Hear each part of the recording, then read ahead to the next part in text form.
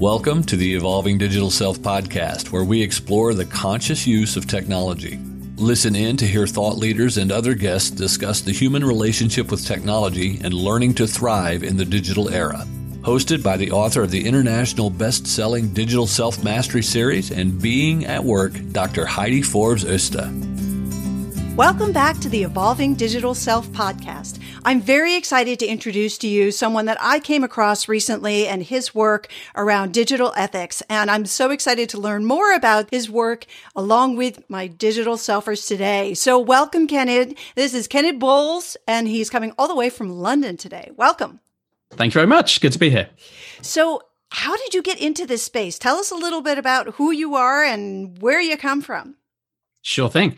So let's see. So I'm a designer by trade. My background has been in interaction design, user experience design, and I've worked for a range of companies in the tech sphere. I've worked for startups, dot-coms, government. I worked at Twitter for 3 years. I was design manager here in London, heading up that team.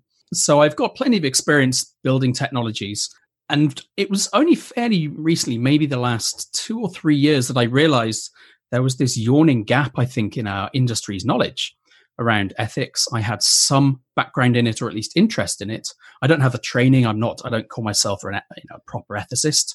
I think that title should go to the people with the credentials. But it's certainly been a topic I was interested in, and I had the luxury of a bit of time and space to learn a lot more about that field and to try and then transfer some of that knowledge to the community. But as I say, I'm a technologist by trade. I think hopefully that gives me an advantage over some of the more abstract philosophers in that I'm hopefully listened to by the tech industry, so I can try and effect some change there. So trying to bring those two worlds together is essentially what motivates me today.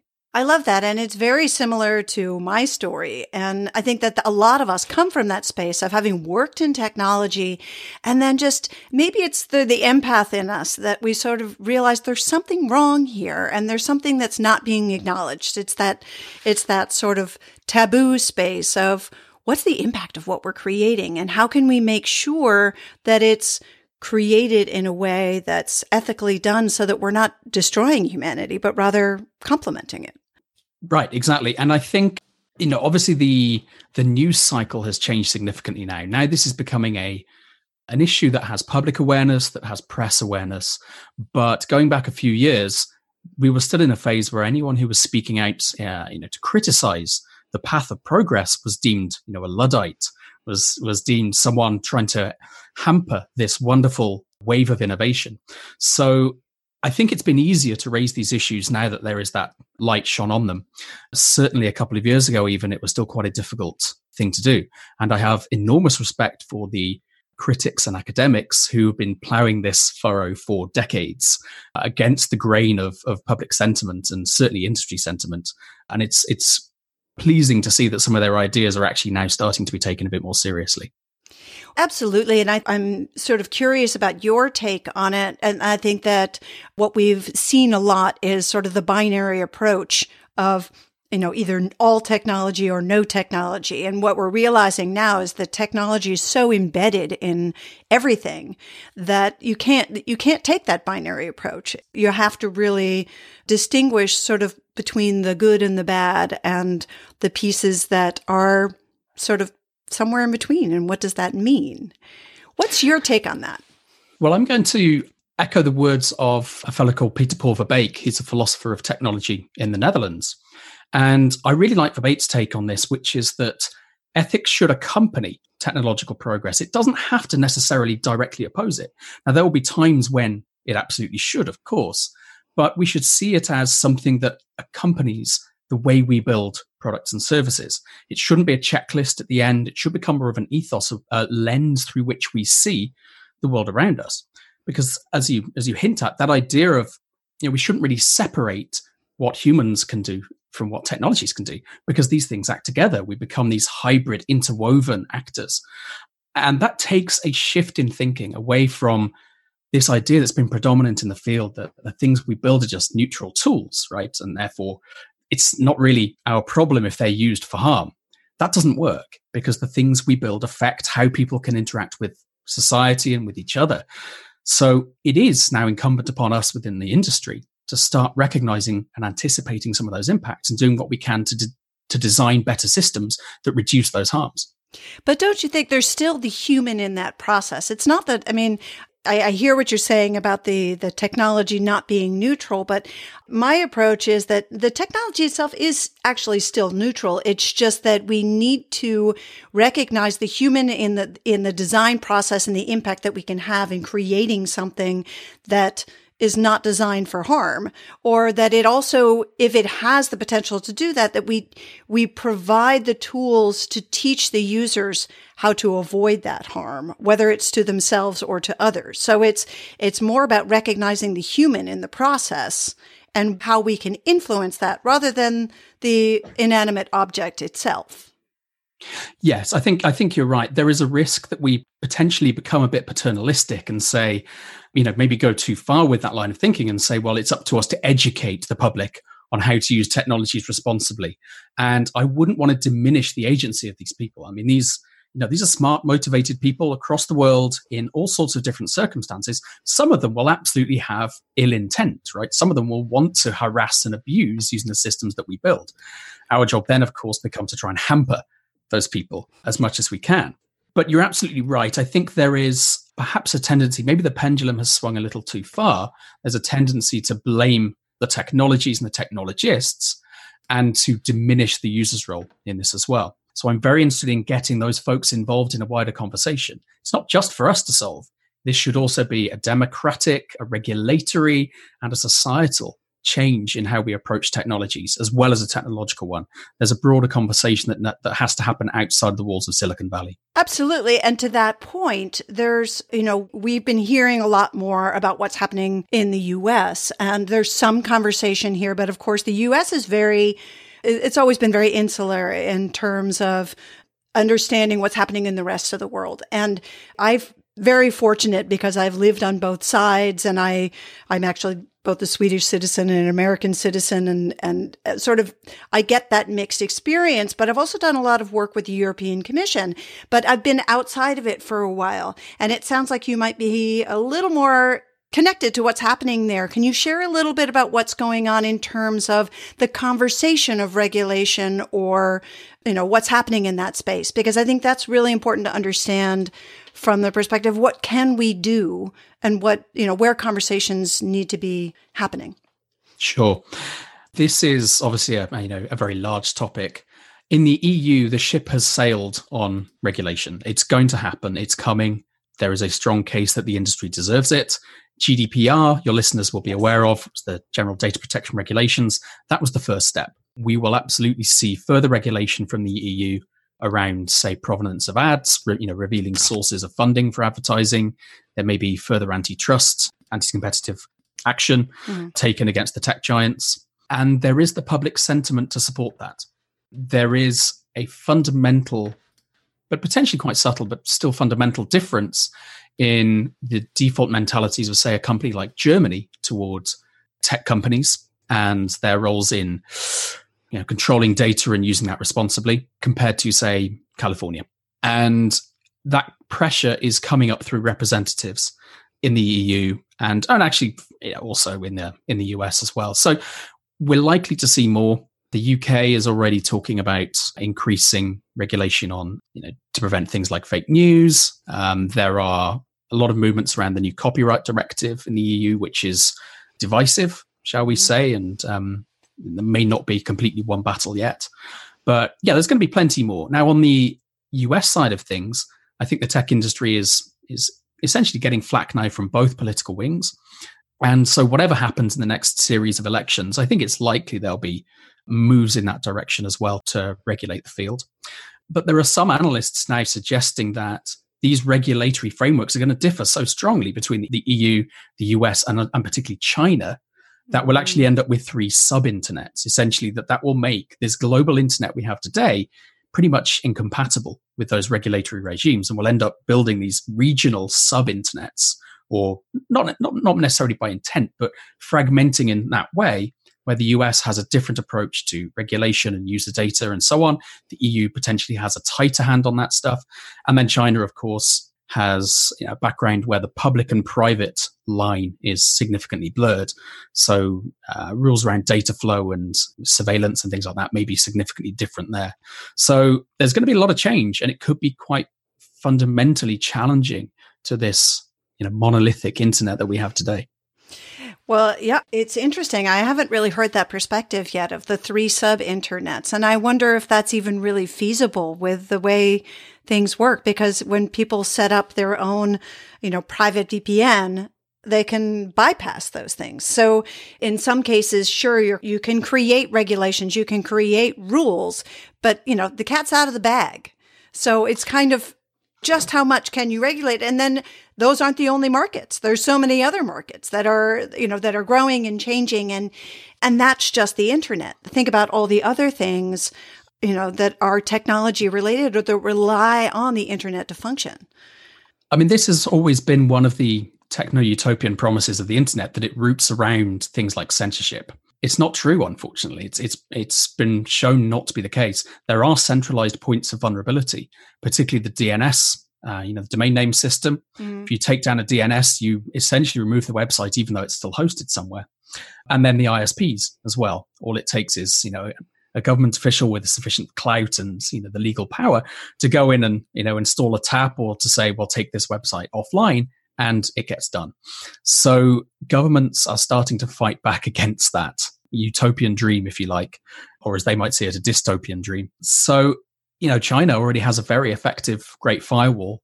It's obviously takes a lot of, human power to keep that thing monitored and policed. But I think the idea that, national governments and states and regions are obsolete or don't have that kind of power has been rather rebuffed, I suppose, by the last 5 or 10 years. Mm-hmm.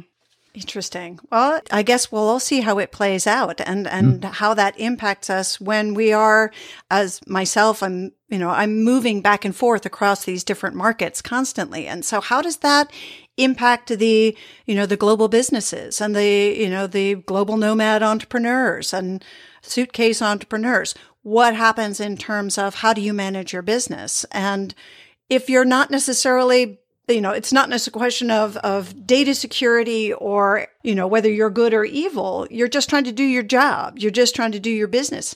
How do you think that's going to play out? I don't know. I mean, I'm obviously, as your listeners will be able to tell from my accent and while you mentioned my location, I'm currently in a country that is 5 weeks away from leaving its largest trading partner. And we don't know how that's going to happen yet. We've got, we don't know what format that takes. There is clearly a global retreat from, the ideas of free trade between nations. There's an increasing nationalistic focus. There's an increasing protectionist focus. So you have to see these things in line with that political context as well. But yeah, I think these things are going to get significantly harder. The idea of a global nomad relies upon, visa regulations, things like the Schengen area in the EU. And these things may not last. We may see a retrenchment from that. So yeah, I mean, your guess is as good as mine. I think it's going to get more complicated before it gets simpler. Geez, I'm not looking forward to that part. No, nor am I, to be fair. But, the realities of where we are politically are sort of catching up on us a little bit. Absolutely. And I mean, obviously I'm living in a country right now that everything is up in the air. We may not have a 5-week timeline. We're basically waiting for the next election to see what happens and just hope that we get a little more stability in whatever happens next. But it's partly about engaging people. And, one of the things that I experienced when living over in Europe is recognizing that you've got over 9 million Americans who live overseas and they vote, but their vote isn't counted in the presidential election unless they're registered in a particular state. So you've got 9 million Americans whose vote don't even count, which, and those are the people that have a global perspective and recognize the impact of the U.S. outside of the U.S. So it's an interesting conundrum, I guess is the best way to describe it, as to what's happening in the future there. So I want to do a little bit of a shift to learn a little bit about, you've got this book, Future Ethics, that came out this year. We're now into 2019. So this, in 2018, tell us a little bit about the book, Future Ethics, and what was your mission with that and where's it going? Sure. So let's see. So as I alluded to earlier, I was very keen to try and ground some of the great work that's happening elsewhere outside of the tech industry. Some of it's in academia, some of it's in art, futurists. Lots of folks have been looking at these questions. The philosophy of technology as a field is, 70 years old. And to try and ground some of that great work and contextualize it for working designers, product managers, engineers, and so on within Silicon Valley or within tech companies, wherever they are in the world. And I'm fortunate enough that I think I can speak to both of those folks and be understood and listened to, hopefully. So my job, as I saw it, was to try and translate the field of ethics, which can seem, it's very, it has this notion of being tedious and abstract and a lot of, dusty Greeks. But of course, it's not like that. You and I know that ethics is a vital and real topic. It's about how we live our lives every day. How do we choose to exist and how do we govern the choices we take? So that's really, terrifically important. So trying to bring those ideas into the everyday world of the technologist to say, you have the power to start having these conversations within your organization to push for the kind of change that you want to see. So it's about trying to educate people or equip people with the tools to have those discussions and to win those discussions. It's about teaching people to change their design processes, their product development processes, to make sure that ethics is considered at all stages throughout that development. And particularly, it's about trying to anticipate the risks that might lie ahead in the things we build. I'm particularly interested in the ethics of emerging technology because we have more scope to affect change there. Mm-hmm. The things that are already out, they're already out. We can, of course, try and improve them. But the ethics of, Facebook's newsfeed, for example, it's pretty much already been set in play upon release. However, the ethics of mainstream facial recognition technology, we've got perhaps 5 years to figure that out. And so let's get cracking. The best time to have this conversation would have been 20 years ago. The second best time is now. So we have an opportunity, if we make the right choices, to try and mitigate some of the harms that might arise with technologies like that, or autonomous weapons systems, or various other self-driving cars, all these emerging technologies. So let's have those conversations now so that we can get them right. So true. And I think it's such a vital conversation to have. One of the vital pieces that I think is important to consider, and I come from the organizational development and system side, and really looking at the culture of organizations and how do you perceive ethics and how do you perceive the impact of what you're creating on society, rather than just focusing on sort of the engineering and the sort of bells and whistles of design. There's a certain part that's the user experience, but beyond that, it's looking at the bigger picture of how it impacts systems. And I think that part is a conversation that's not happening enough. And it's so critical to combine what you're doing with the systems conversation and the cultural change in organizations. We need to work together, basically. I'm like, my brain is popping with all kinds of ideas and different projects that we could do together. But I think that, this space that you're talking about is so key. And if you can, the other piece is being that bridge to be able to know the technology and be able to relate to the people that are developing the technology so that they understand the language of the impact of what they're doing. And I've found that is such a key role. And there's very few of us that actually get that. So we need to teach more people how to bridge that. Absolutely. And alongside that, there is a reframing, I think, that needs to happen that we can help affect that change. Tech companies have been fantastic at focusing on the user. That's been the mainstay of the user experience industry, the user-centered design process for 2 decades now. And the industry has lapped it up. The problem is most of these harms aren't falling on users. Mm-hmm. The harms of technology are falling on society's most vulnerable, people who are affected by the decisions that we make, but may not be the people we're designing for. Communities, societies, groups of employees or sectors. And so we need to help the industry shift their focus, not lose sight of the user. Of course, the user will always be important. A lot of the time, the user's paying for the thing, of course, anyway. But to consider also the impact on broader society. So there's a shift that's starting to happen now, I think, in the tech industry.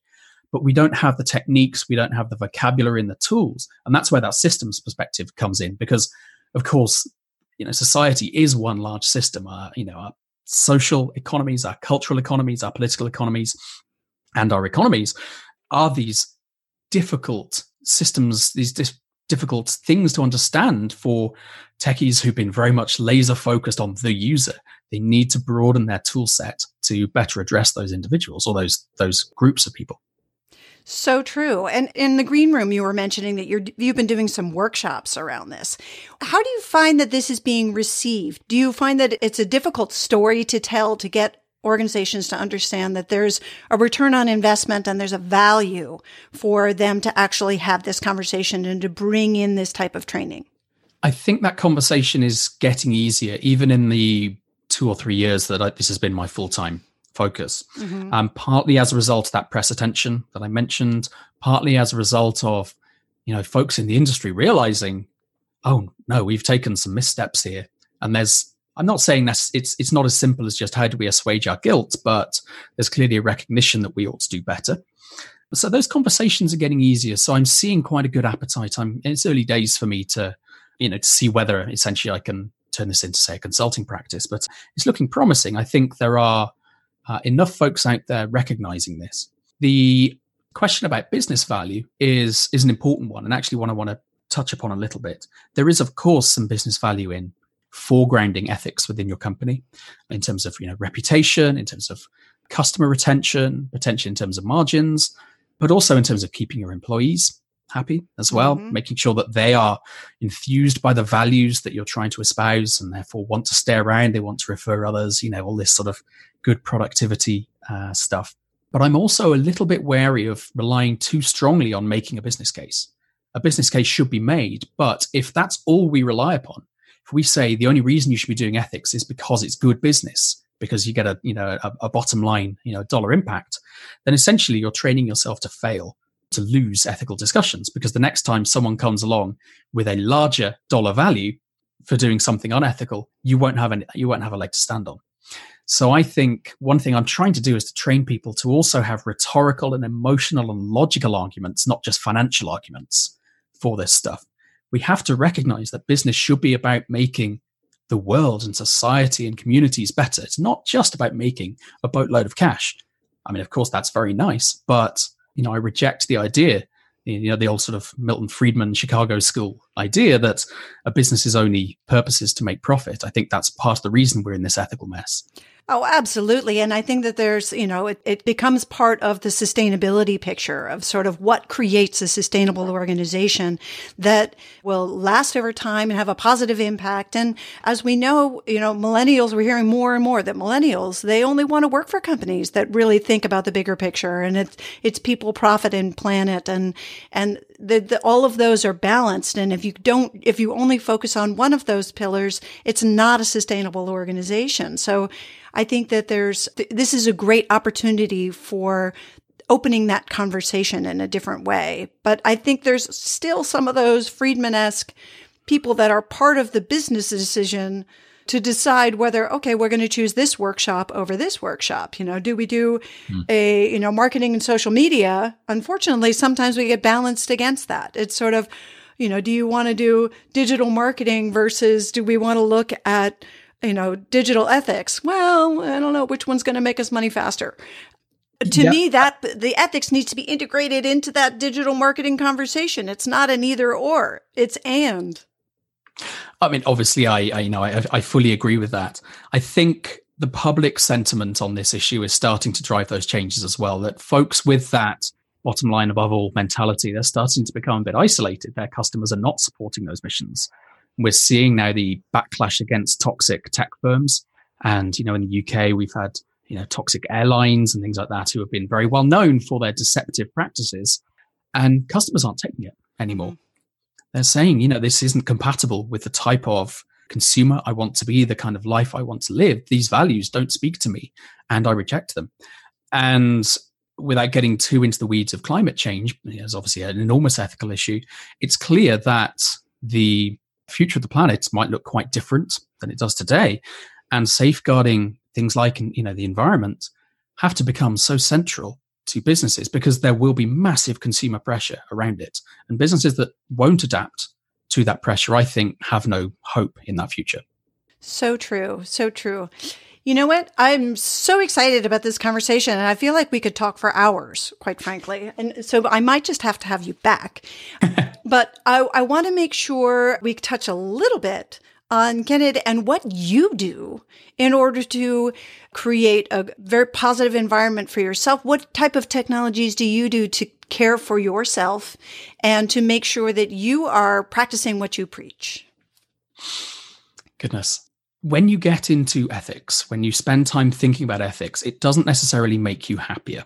I can say from experience, you start to ask deep, difficult, uncomfortable questions about the sort of person that you are, the sort of person you want to be. And then particularly when it comes to technology, how you relate to technology, are there practices that are harmful? I mean, like everyone, I'm trimming back some of my social media use. Like everyone, I'm trying to get out and, remind myself the sea exists and, take long walks and all that sort of good stuff. Perhaps my biggest point of dissonance right now is unfortunately starting this business trying to sort of consult with ethics. A great deal of the interest is in the US.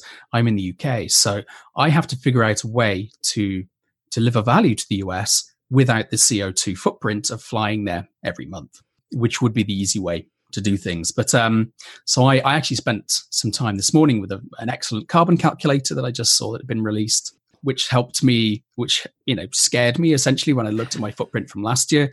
So I've set myself some targets I'm sadly booked up already this year to about the same level. But for 2020, I'm going to set myself a carbon budget. I'm going to try and keep below that. And that wouldn't have been possible without this stumbling across this technology. So I'm trying to shift essentially the focus of who I pay attention to, taking it a little bit away from my erstwhile peers in product design and UX design and so on, and paying more attention to activists, to environmentalists, I suppose we call them, and representatives of communities who have been overlooked in our society. So I think that's an important part of broadening my horizons. It's not a purely technological response, but it's the way I'm using technology to pay attention to the world around me. That's really the thing that's shifted. I love that. And I think that's a really important point that you bring out. Can you share the name of that, the carbon calculator? Do you know that by chance? I will. Or have to look it up. We can put it in the show notes because I think it sounds like a really a great tool that all of us could think about basically integrating, at least just thinking, being more mindful of what is our carbon footprint? What are we doing and how can we do it better? One of the things that I love about doing a podcast is that I can do it. I can have conversations with people like you that are on the other side of the world and share this, share your knowledge and share your gift of your wisdom with the rest of the world through the internet. And it doesn't require any travel. It doesn't require anything other than a good internet connection. And that's right. A really, really amazing tool for me because before it was traveling to conferences. And I mean, I still do a little bit of that for speaking and for connecting with peers for shared conversations. But my travel has gone way down since doing the podcast, and my reach has grown. So looking at different tools to be able to do that, I think is really exciting. And the reach that you get, and, people are listening to this podcast from their cars in Turkey. I mean, they don't have to be here. And that to me is such a beautiful thing to sort of recognize the capability of technology to give us that reach without having to increase our footprint. Right. And we shouldn't lose sight of that. The idea of this liberatory potential of technology, it still can do all that sort of stuff. There's a tech backlash right now, but I would hate for us to lose sight of the potential for technology to improve the human condition. We just have to work hard to ensure that actually happens. Well, we're working on it. And it takes, you and me and all the others that have figured that piece out and to play that bridge role. And so I just want to thank you for being part of the cheering squad and the people that are raising the red flag and saying, let's have this conversation and trying to figure out the better ways to do it. So thank you for doing that. And I want to make sure that folks can find you and find your work because I think, what you're working on is really powerful stuff. And if you out there are listening and it's something that your organization has been curious about or wants to know more about how to look at these things and bring this conversation to their teams, how do we find you, and how do people work with you if they want to in the future? Right. Well, the advantage of me having such an unusually spelled name is that I'm easy to find. So if you simply Google Kennydd, which is CennYdd, you'll find my website, you'll find my Twitter, my LinkedIn, you'll find pretty much everything. But I would say probably Twitter I use quite a bit, @Kennydd. And then, of course, if you don't mind me plugging the book, not at all, Future Ethics, future-ethics.com. That obviously is, a good crystallization of the lot of work that I've been doing. So that would be a really good entry point into my efforts to bring those communities together. Awesome. Well, we will definitely put all of that in the show notes so folks can find you. So folks, if you're out there and you're listening in your car, please don't try to write that down. Don't worry. It'll be in the show notes. Don't text and drive. Don't even try to write it down. I don't know if anybody even keeps pens in their cars anymore, do they? I hope not.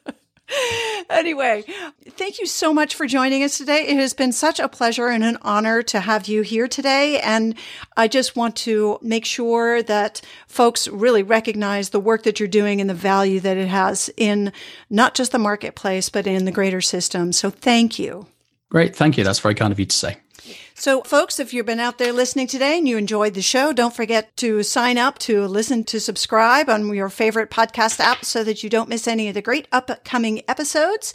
And it's been a pleasure to have you today. We look forward to next time. Bye-bye for now. Thank you for joining us for the Evolving Digital Self. Be sure to subscribe on your favorite podcast app now so that you don't miss a single episode. While you're at it, please give us a rating and a review and join the Digital Self-Mastery movement to create more conscious use of technology by sharing it and telling your friends. Want to see where you fit on the digital self spectrum and how it might be impacting your business and relationships? Get your free copy of Digital Self-Mastery today by clicking on the link in the show notes.